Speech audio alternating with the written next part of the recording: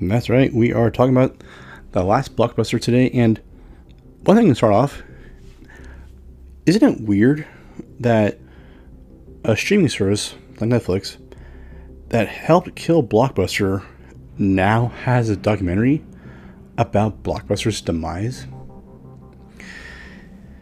I mean, granted, nothing's going to, maybe nothing is going to bring Blockbuster back from, the brink of destruction and, being a thing of the past. But isn't it kind of rubbing salt in the wound to do a documentary on the thing that you are killing or have killed? I don't know.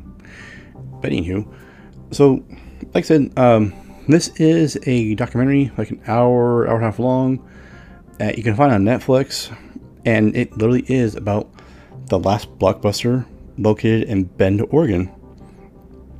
And one thing that this documentary does is not just kind of more of a pity party, like kind of some of those, I don't know, those shows you see about extinction of animals. Like, this is the last one of its kind, and you'll never find it anywhere else except for this remote area in this continent. No, it's really about, kind of the rise and fall of Blockbuster. The great things that they did in their history, the missteps, both big and little, the stupid things that they did, and really, you get to find out at one point, Blockbuster was worth $6 billion. It had roughly about 9,000 stores across the world, so it was an international company, and it employed over 84,000 people. And in this day and age, as of recording this, it is down to one store that employs about a dozen people, mostly family of the manager. But one kind of fun thing about this documentary is there's a lot of cameos in there, and like myself, these are a lot of people who are super nostalgic about Blockbuster, that it was around when they were kids or it was their first job, and some interesting names as well. So of course you got Kevin Smith. He seems to be kind of the main person in this. You have Doug Benson, Adam Brody, Jamie Kennedy, Paul Scheer. You get Darren Hayes, and if that name doesn't sound familiar, he was actually the front singer for Savage Garden. And you get James Arnold Taylor. You may have heard that voice if you're a Star Wars fan, because he does the voice of Obi-Wan. He does many other voices, and no offense to the guy, he's great at what he does, but he was really pushing, his acting and voice chops in this, to the point where it got a little much. But like I said, you kind of get to see, the rise and fall of Blockbuster.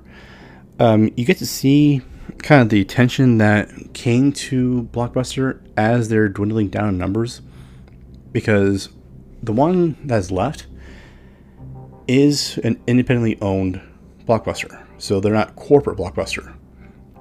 So for those who don't know, a lot of companies have two types of stores. There's a corporate location, and there's an author's dealer or retailer. Corporate location stems directly from the actual company itself. It is a company owned. The company pays the employees, their insurance, all that. A author's retailer or seller is someone who has authorization from the company to use the name to sell their own products. They pay usually a franchise fee to the company in exchange for the name, usually some sort of support, like training, stuff like that, or systems, software, stuff like that. So, because as of I think 2018 or 2018 or so, there were 3 Blockbusters, 2 in Alaska, 1 in Bend, Oregon. One of the ones in Alaska actually made it on to the John Oliver talk show that's on HBO, about being one of the few Blockbusters remaining. And they actually went to Russell Crowe's auction when Russell Crowe's getting divorced and selling all this stuff, so his ex-wife couldn't take any of it. And they bought it for this Blockbuster in Alaska. It was a lot of stuff that he had, like from Cinderella Man, from nuts. There's a few others. I think something from Gladiator. But there's a few props that they actually picked up.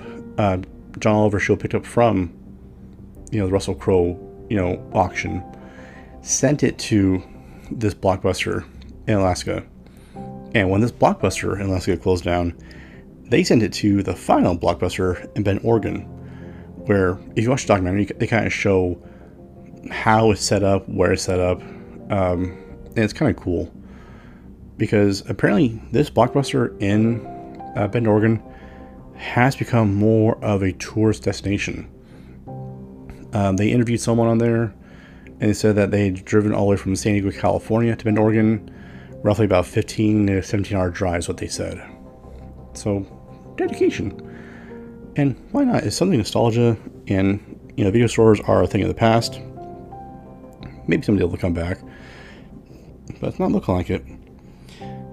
But also, you get to see kind of the face behind the lost Blockbuster. Like I said, the manager is there, and she employs really everyone in town. Her kids, friends, and just anyone who needs a job. And they, keep it like a family kind of environment. Even if you're not officially, blood family, you're part of the Blockbuster family.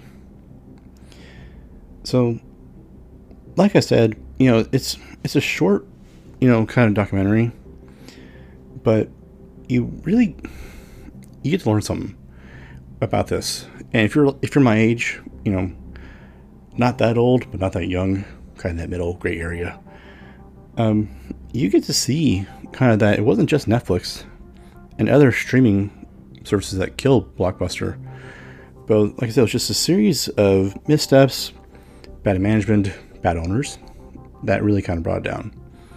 But go check it out. It's on Netflix. It's a good time, hour and a half. Watch it. You'll enjoy it. But folks, that's all I got for this time. So once again, I am Vincent. This is Nerd One Podcast. Do come find us on social media. We're still doing Facebook and Instagram at Nerd One Podcast. Twitter's Nerd15. Our website is podpage.com/Nerd1. But if you don't mind, do share the episode with your friends and family.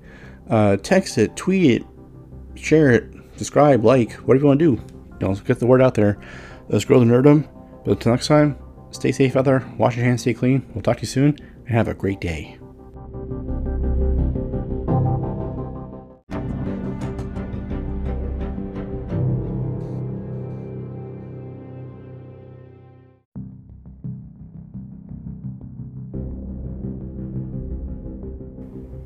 Hello folks, welcome to Nerd One Podcast. I'm your host Vincent.